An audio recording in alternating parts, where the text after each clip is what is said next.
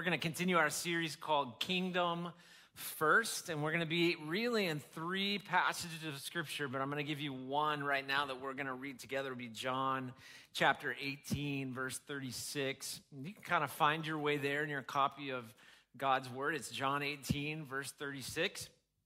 While you're getting there, I just want to reiterate what Candy said about Veterans Day next weekend. We will be celebrating. We always sort of acknowledge Veterans Day for sure. This church has a passion for ministry to veterans. But particularly we have someone coming in who, I don't want to give her story away, but who will encourage you immensely. And here's what I want to say. Invite anyone and everyone that you know who is either a veteran or a Gold Star family or is struggling in any way with anxiety, depression, or grief. Anxiety, depression, or grief. People need to hear this lady's story. And she will be sharing that. We'll actually be an interview.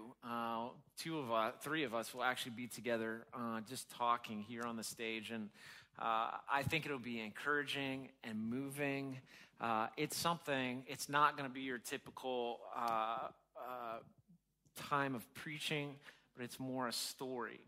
But it's gonna be significant. It's gonna be impactful. So I hope that you will invite people to come and be a part of that. Invite them to watch online if they feel like they just can't come back to a church gathering yet. This is going to be really important.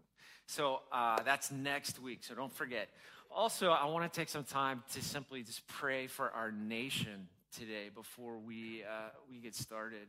Obviously, when we come to sort of crossroad moments in our nation's history and we think about elections and obviously with this one, we have just seen the bubbling of the fragmentation that is the United States of America. I think the church must pray, must do its part. I want to ask you a question. How many of you have already voted? It's like everybody in Houston has already voted. If you haven't voted, get out there and go vote. But what we need to do now is we need to pray. And I'm going to ask you to pray this way. You know, we're going to have a First Wednesday prayer gathering on Wednesday where we will pray for the nation again. Who knows where we'll be on Wednesday, right? I mean, this is one of those weeks. Who knows? But what we do know is we serve a risen king, that we're a part of a greater kingdom. And that he's a plan, he's sovereign over all of this. And so we don't know who we'll be praying for on Wednesday or what we'll be praying for on Wednesday. But today, I want us to pray that in the United States of America, that his kingdom would come and his will would be done on earth as it is in heaven. I want to pray for unity, for civility, for after the election.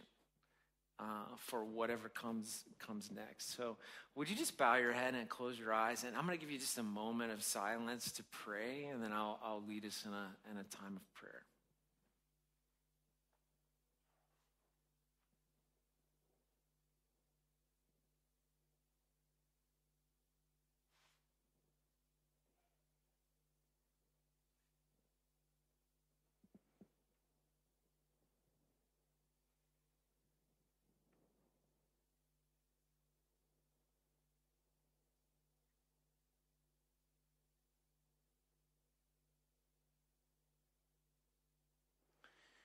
Lord, we come to you understanding what Pastor Zach taught us last week from your word, that we're citizens of another kingdom, a greater kingdom, an eternal kingdom. And we realize that, but we have been placed here either by birth or as we've come from other geography and other lands to this nation that we live in. And Lord, this is our home while we're here. This is where our feet are, and where our kids grow up, and where our grandkids grow up. And this is where we work and rest and play and all those things, and we care about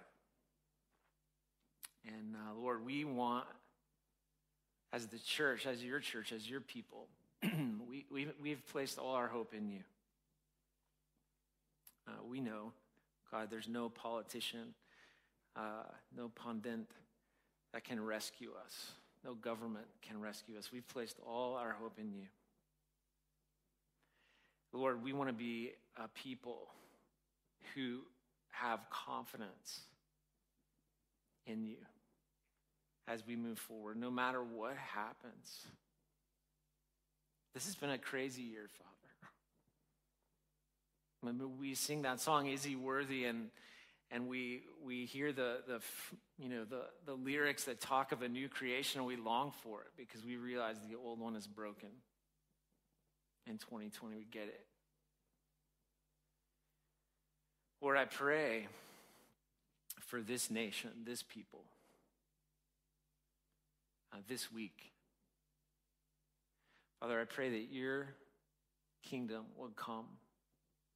Your will would be done on earth as it is in heaven through the people of the United States, through the church of Jesus Christ in the United States. Father, I pray that no matter what happens, no matter who's elected, no matter how things go, Father, that you would help us as the church take a lead when it comes to civility. Father, help us to love you well and love people well. In our action, our demonstration, our dialogue, our discourse, Father, let us be your ambassadors. Father, I pray for a healing in this land. I pray for revival in this land. I pray for unity in this land. That seems impossible. That prayer right there, that unity prayer, it seems impossible to me. But I know that you can do things that I can't even imagine. And so, Father, would you bring your peace? Would you bring hope? And we yield to you. We submit to you, Father. Give us feet for the path. Give us eyes to see how you're at work. Give us hands to do the work you want us to continue, Father, to bless us as we bless you. In Jesus' name I pray. Amen. All right, continue praying and come back Wednesday and let's pray some more, 6:30 here on Wednesday night. So we're going to jump back into our series called Kingdom First. And I'll ask you to stand. We're going to read John 18:36. And I'm going to preach a message today called What the Kingdom is Not. What the Kingdom is not. So sometimes in order to understand what something is, you really have to understand what it is not. And Jesus and the Apostle Paul on 3 occasions say the kingdom of God is not. And that's what we're going to look at today. So John chapter 18, verse 36. If you're our guest, we say this phrase, the very words, just at the end of the main text reading. Here's what it says, John 18:36. Jesus answered, "My kingdom is not of this world. If my kingdom were of this world, my servants would have been fighting that I might not be delivered over to the Jews. But my kingdom is not from this world." You can be seated. All right, so let me just give you a heads up. You want to turn over to Romans chapter 14, verse 17, and 1 Corinthians chapter 4, verse 20 as we continue on today. So, my kingdom is not of this world. This is the first what the kingdom is not statement. We get it from Jesus himself, and here's the scenario. Jesus is arrested in the Garden of Gethsemane. He's arrested and put on trial. He's dragged before the Roman governor Pontius Pilate. And Pontius Pilate, this is just before his crucifixion. Pontius Pilate is trying to determine who Jesus is. He's being accused of being an insurrectionist. He has been accused of making claims that he's the king of the Jews and the Son of God. And for Pilate, the Son of God is actually Caesar. So this is a threat against Rome. And Pilate's really trying to wade through this in this particular portion of the dialogue, trying to figure out exactly what's going on. And he's asking him questions like, what have you done? And this is where Jesus just says to him this what the kingdom is not sort of question. And when Pilate thinks about the kingdom, Pilate is thinking about political power. He's thinking about prowess in the world. He's thinking about the conquering of land. He's thinking about being rulers over many. This is his idea of what a kingdom is like. And Jesus shifts the conversation on him to simply say, my kingdom is not of this world. It is a different kind of kingdom with a different kind of king, with a different level of authority. And Jesus used this example, like, if my kingdom was of this world, I would be raising up the men around me to fight you to keep me from here. But I have gone in a civil way. I've walked with you from the Garden of Gethsemane. I've been put on trial unfairly. I've been brought to you with unfair, unjust charges. And I now stand before you, and I'm just telling you, if my kingdom was of this world, I would be fighting. But I'm not fighting because my kingdom is not of this world, because I'm a different kind of king. I have a different level of authority. I mean, Jesus said of himself, all authority on heaven and earth has been given to me. So when you're talking about, you've got Pilate who thinks he's very strong in Jerusalem because he is the number one Roman guy in Jerusalem at the time. Jesus is just saying, comparatively speaking, your authority has nothing on mine. I'm a different kind of king. We know now of Rome that Roman occupation would go away, that Pilate would die, that what was the greatness of Rome would be reduced to what it is even today. And so Jesus is simply saying, I'm a different kind of king with a different kind of component. My kingdom is not of this world, with different kind of authority. Now, this kingdom of Jesus does have different components. It's not land. It's not he is not struggling for earthly power or domination. You realize that about Jesus, right? Even there, in the moment, just before he gets crucified, my kingdom is not of this world. I'm not struggling to be dominant. I'm not even fighting you, Pilate. I'm just going to do what I said I would do. And he rises again 3 days later, showing how victorious he is. He's not in pursuit of conquering land. He's not in pursuit of dominating. And because he's not trying to dominate people or conquer land, then with Jesus and his kingdom, there are no lies, there are no politics. The kingdom is about an everlasting truth. There's nothing to argue about because there's one king and one kingdom, and it's based, according to the scripture, holistically in truth. So he's saying, my kingdom is not of this world. It's a different kind of kingdom with a different king and a different level of authority. It's got different components, but it also has a different way. It's a different way of doing things. So this is where, if you back up now, if you imagine you get to be a fly on the wall, you're watching this dialogue between Pontius Pilate and Jesus says, my kingdom is not of this world. If you back up, if you sort of rewind back to the Garden of Gethsemane where Jesus gets arrested, when Jesus gets arrested, Peter pulls out a sword and he cuts off one of the temple guard's ears. We get the guy's name as Malchus in the scripture.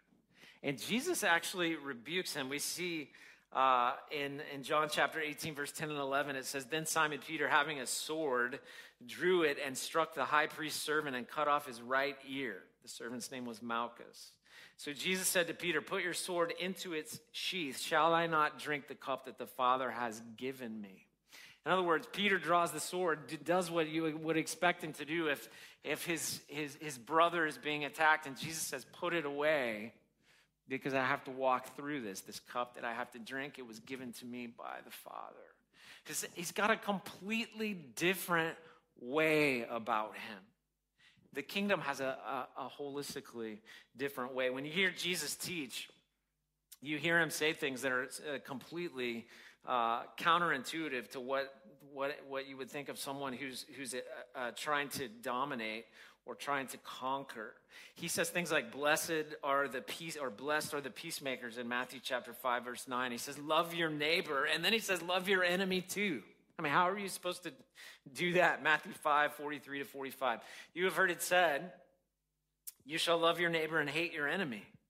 But I say to you, this is Jesus speaking, love your enemies and pray for those who persecute you, so that you may be sons of your Father who is in heaven. For he makes his sun rise on the evil and on the good, and sends rain on the just and the unjust. I mean, he's got a completely different way about him. So he's a different kind of kingdom. It's not of this world. It doesn't operate like kingdoms of this world operate. It's not dealing with the same issues of needing to dominate or grab land. It's got a completely different authority, and it's got a completely different way. Now, that doesn't mean that the kingdom of God isn't active and expanding in the world. It just means it's not of this world, so it doesn't do things the way the world does it. I mean, when you think about it, you can look at places like Iran or like China, and you can see that the worldly powers try to dominate and crush what is Christianity or the kingdom of God. Yet in those two regions, in Iran and in China, the church is growing faster than any other place in the world. Not because of violence, not because they're pushing back, but because the kingdom of Jesus does things a completely different way. You can't squelch it, you see. And so this is the first thing that we learn. When Jesus says, my kingdom is not of this world, he's talking about something far greater than even what Pontius Pilate could see, even what he would imagine as the greatness of Rome. And we need to step into that as followers of Jesus. We would say, we're kingdom people.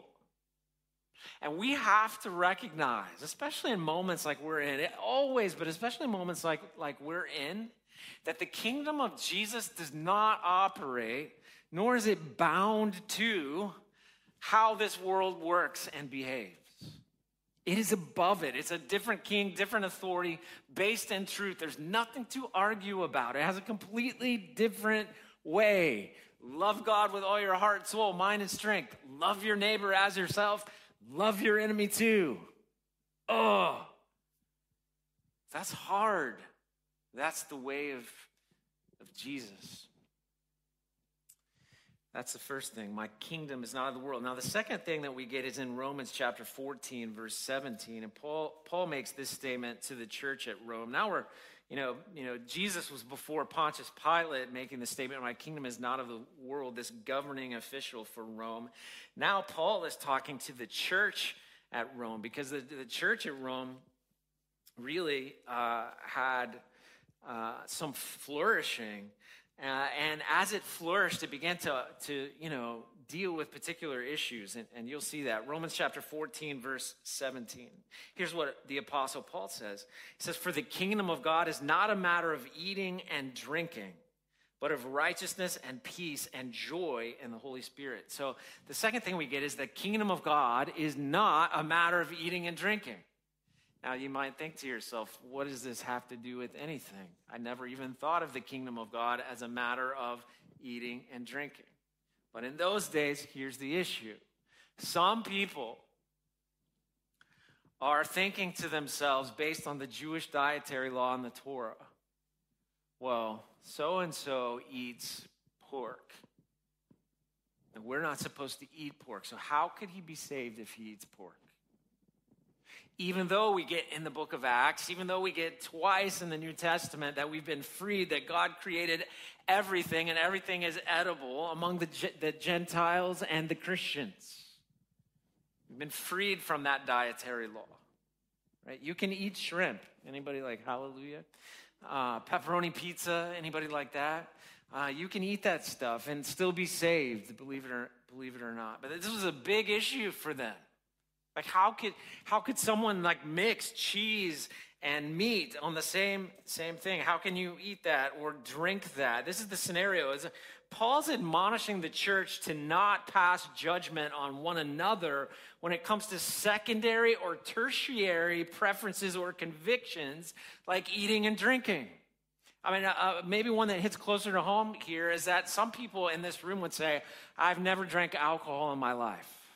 Other people in this room have a bottle of wine or two or five in their their cabinet or whatever right now. You're going to have it with, dinner tonight, right? You're not an alcoholic. You just drink wine every once in a while. Those are secondary issues. It's not my job. If I show up at your house, you don't have to hide your wine. Because I'm not going to look at you and go, oh my gosh, they have wine in their house. How could they even be saved? What in the world, right? I don't want you to be an alcoholic. I don't want you to get drunk. The Bible speaks against that. But that's a secondary issue. It's a tertiary issue. I might not drink, but you might drink every once in a while, and that's a secondary issue. A tertiary. Paul's saying, don't judge each other. The kingdom of God is not a matter of eating and drinking. You realize, what a waste of time those issues are. And here's what we learn from this passage of Scripture as Paul speaks to the church at Rome, because they suffered and then they flourished, and then they got so judgmental on these secondary and tertiary things. So here's what we learn. The kingdom of God is not a matter of these things because mostly they're based on personal preference or conviction. Personal preference or conviction. So if I know, hey, they don't eat pepperoni pizza, I'm not going to invite you to my house and have pepperoni pizza, right?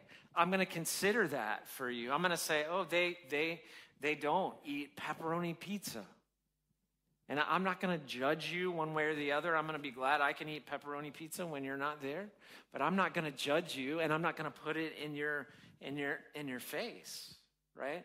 These are the kind of issues that were plaguing the church at Rome. Often our convictions may differ on some things that are not of primary importance. Do you realize that? Do you realize we don't agree on everything in here? We just don't.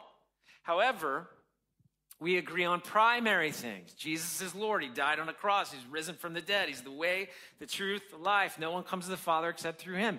He's coming back again. We agree on primary things, the most important things. We don't waste our time judging each other, gossiping about each other on these secondary or tertiary issues because often they're based on convictions. I'm going to respect those for you. But I'm not gonna necessarily judge those things. So here's again what we learn. Instead of being divisive or judging those things, I need to consider those things out of love for you. So, here, let me just make it harder. Because pepperoni pizza is easy, right? Some people in this room have are zealous Republicans. Some people in this room are zealous Democrats. Some people are somewhere in the middle when it comes to politics. Do you know when we talk about the kingdom first? Do you know I can walk into a conversation with any of those people and love any of you, no matter where you stand on those particular issues. Primarily, I'm concerned with, do you know Jesus and do we agree on the primary things? Because all those issues are secondary. I'm sure in Rome there was hey, do you like Caesar? I don't like Caesar. Caesar's a jerk, right? Or, all that stuff. I'm don't say Caesar's a jerk. You're supposed to pray for Caesar. And, all of that stuff going on, for sure. We don't need to get stuck in that. Because we seek the kingdom first. And this is what Paul is saying. The kingdom of God is not a matter of eating or drinking. It's not a matter of secondary or tertiary issues. It's not an argument. So this whole thing, though, just so you know, this is not an argument for you to decide what is sin and what is not sin. The Bible's really clear on what sin is. I'm not saying, hey, go make it up as you go along. I'm saying don't get stuck on secondary preferential issues. Don't get stuck on secondary preferential issues. And I fear, especially in this time, that we have. We as the church of Jesus. And this is why we need to think about the kingdom of God first. The king and his kingdom first. It's not about those things. The kingdom, according to this scripture, is about righteousness, peace, and joy in the Holy Spirit. This is what Paul is calling primary things: righteousness, peace, and joy in the Holy Spirit. If you read on, verse 19 says this: so then let us pursue what makes for peace and for mutual upbuilding. Let us pursue what makes for peace and mutual upbuilding. Now, we might disagree on a million different things, but when we're singing this song, is he worthy? Are we singing in agreement? Yes, because Jesus Christ, the King, is worthy. No matter who you voted for, no matter if you're for a mask or against a mask, no matter if you think COVID-19 is going to disappear in 3 days or whether you think it's going to last until 2022. No matter if you're going to get a vaccine or not get a vaccine. Jesus Christ is Lord. This is the kingdom first, you see. I just shrunk the church again in half. I went to 0. I'm back up to like half. I'm cutting it down again. These are the words of God. Here's the third thing. The kingdom of God does not consist in talk, but in power. 1 Corinthians chapter 4, verse 20. 1 Corinthians chapter 4, verse 20. So turn over there. So we already know this. Jesus said, my kingdom is not of this world. Paul said, my kingdom is not a matter of eating and drinking. It's not a matter of secondary and tertiary things. It's a matter of primary things. Don't get stuck in those things. But here's the third thing, and this is also Paul. The kingdom of God does not consist in talk, but power. 1 Corinthians chapter 4, verse 20. Exactly what I just said. For the kingdom of God does not consist in talk, but in power. So what is this about? Well, Paul, here's the scenario. Paul is admonishing the church at Corinth. So now you've moved from Rome to Corinth, another church that has flourished. And he's admonishing this church about being more like the apostles and less like the world. Because what happened as the church grew and grew and grew is it drifted into the culture and sort of became more like the culture than it was like the apostles, like the disciples who passed the faith on to them. You realize the world talks a good game. And in the midst of this conversation, Paul describes the Christians, I think facetiously, at Corinth as being royalty, not to shame them. This is facetious. Not to shame them, but to show their pursuit of another kingdom. They're pursuing their own kingship, their own identity apart from God. It's almost like we're nearing again this Tower of Babel idea where we're gonna pursue things our own way. They talk a good game, but they live like the world. And self-centeredness for the people of Corinth in this moment is evidenced by their boasts and by their arrogance. It's evidenced. So these are supposed to be kingdom people. One king focused on the primary things. Yes, he is worthy, living as ambassadors for the kingdom in righteousness, joy, and peace. And yet, Paul is saying to them, you're already royalty. 1 Corinthians chapter 4, verse 8. Already, you have all that you want. Already, you've become rich. Without us, you've become kings. And would that you did reign so that we might share that rule with you. He goes on to say, we don't have anything. It's just the clothes on our back. And you're pursuing all this stuff just like everybody else in Corinth, and your priorities are whack. And so you've already become royalty. The kingdom, according to Paul, is more interested in our deeds than our words. It's actually the deeds that resonate power. Our words are just words until they're backed up with our life. Hear me on that. Everybody likes to talk. But our words are just words unless our feet walk them out. And Paul wants them to imitate him as if they are kingdom people. 1 Corinthians chapter 4, verse 10 to 13. He says, here's what we're like. We are fools for Christ's sake, but you're wise in Christ. We're weak, but you are strong. You are held in honor, but we in disrepute. To the present hour, we hunger and thirst. We are poorly dressed and buffeted and homeless, and we labor, working with our own hands. When reviled, listen to the way of the kingdom right here. When reviled, we bless. When persecuted, we endure. When slandered, we entreat. We have become and are still like the scum of the world, the refuse of all things. Now, this is what Paul is saying Christianity has gotten him in the world. Does that sound fun? Is that what we're excited about chasing? No, it's opposite of what we chase. We're more often more like the church of Corinth, more interested in being comfortably secure, less interested in being like Paul and the apostles and the disciples and Jesus, who said, take up your cross, deny yourself, and follow me. And if we're going to be kingdom first people, we have to be more like, our feet have to walk this thing out, more like Jesus and the apostles and less like the world. Paul wants them, the hearer of this letter, to imitate him, which means he wants them to, when they're reviled, he wants them to bless. How does that go for you when you're reviled? It's hard for me. I don't like to bless when I'm reviled. You know? What about this one? You know, when persecuted, we endure. I mean, I just got to tell you, we have not been persecuted in the United States. I just hope you know that. There are some squawking out there that we're being persecuted. No. It might be hard. It might be suffering a little bit. We might have to do some things we don't want to do. I have a pastor friend in California.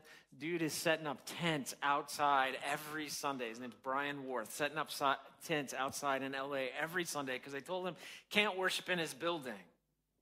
So he's worshiping outside his building. That's a Jesus move right there. I'm like, way to go, Brian Worth. Yeah, it might be hard. You might have to wear a mask. There may be these guidelines, and you think to yourself, no, this is persecution. No, it's not persecution. What Paul endured, what people endure in other countries, we have not endured. And America, we may endure it one day. We may endure it one day, and when we get there, when we are persecuted, we endure. I've just wondered in this whole exercise of 2020, like how it's going to go for the Church of Jesus Christ in America if we are persecuted. And Jesus says that we are to endure, even as he endured. When slandered, when we entreat. Have you ever been slandered, which I have, you don't feel like entreating anyone, especially that person who slandered you. I like to throat punch. That's my go-to. But it's not the way of Jesus. I'm always having to say to myself, I can't throat punch that person. You cannot, Pastor Brian. I mean, we have become and are still like the scum of the world, the refuse of all things. So Paul is constantly looking to the kingdom first. The kingdom is not empty words cloaked in arrogance. The kingdom is not empty words cloaked in arrogance. Like we say we're Jesus followers. We say we're disciples of Jesus, all this stuff. It's not empty words cloaked in arrogance. We walk it out. That's how you know. And that's powerful. You see someone walking with Jesus in the world today, there's power in it, empowered by the Holy Spirit. They're not doing it on their own, but it might look funny. In fact, they may not have everything that the world has and all that stuff. But dude, they walk in power because their life lines up with their lips. See? Kingdom people are not shaken at this moment in American history, because they view their citizenship in another place. They may do everything they can to be salt and light in the world that they live in, that love their neighbors as their self, to do their part as citizens of this country, but they are not shaken. This is not about empty words. This is cloaked in arrogance. This is power cloaked in humility. 1 Corinthians chapter 4, 18 to 20. Some are arrogant, as though I were not coming to you. Paul is like, I'm getting ready to come and find out. But I will come to you soon if the Lord wills. And listen, and I will find out, not the talk of these arrogant people, but their power. I'm just going to look past their words and see, like, what's in their life. I'll find out. This is Paul. Paul is like, not your mama's pastor. He is, man, I'm gonna find out. Remember, he's the guy that like went to Jerusalem before he met Jesus. He's the guy that went to Damascus to like round everybody up because he was zealous. You know, he's a zealous guy. He's like, I'm gonna find out. I'll look past the words and I'll find out. For the kingdom of God does not consist in talk, but in power. We do not want to be the church of all talk and no power. We want to walk in power of the Holy Spirit. When Jesus was put in front of Pilate, he didn't say much. But what he said was powerful. And he did what he said he would do, rose again from the dead. This is our plight as followers of Jesus. And so as a follower of Jesus, here's my ending question. As a follower of Jesus, all of you that would say, I'm a follower of Jesus.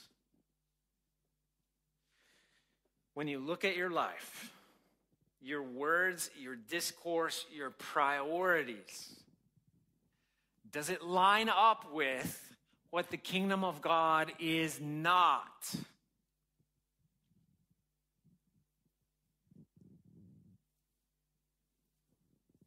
Or are you a kingdom ambassador? This is the thing. So I feel for a long time, I think it's been easy to be a follower of Jesus in the United States of America, or at least to say that you're a follower of Jesus in the United States of America.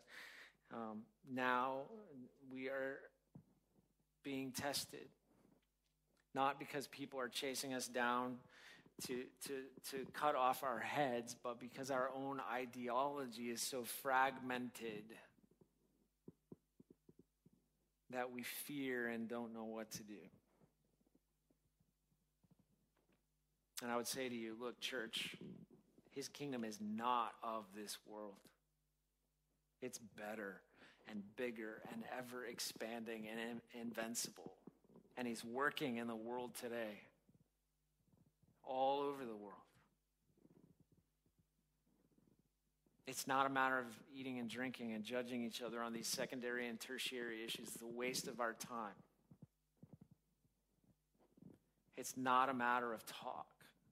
It's a matter of living it out, walking it out. So you could have a church of 10,000 that's all talk and no power. Don't give me that. Give me a church of 250 that walks in power. We'll get way more done for the kingdom's sake. Much love and respect for you, for your walk, for who you are and how you live that out in Christ. I pray that you will seek first the kingdom of God, especially in these days. Can we bow our heads and close our eyes and just ask the Lord to speak to us?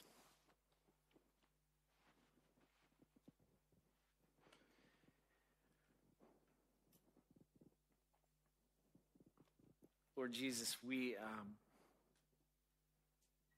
desire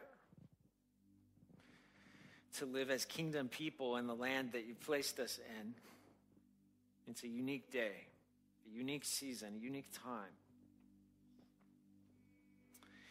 It's a unique time for the church. And so, God, I pray that you would help us to fix our eyes on you, Jesus, the author and perfecter of our faith, who for the joy set before you endured the cross, despised the shame, rose victorious, ascended to the right hand of the Father, is coming back again. Your kingdom is ever expanding. It's not powerless, but it's powerful. Lord, help us to be the kind of people that are kingdom people, that are ambassadors of your kingdom, that walk it out no matter how hard it gets. Let us walk in power. Fill us with your Spirit, fresh and new. Forgive us when we have made it what it's not, Jesus. So if we If we become the scum of the earth for the glory of your name, so be it, God. But let us live for the glory of your name. Help us to be the kind of people that when we're reviled, entreat people and bless people. When we're slandered, lift people up. But help us to walk in your way. We love you. We praise you in Jesus' name. Amen.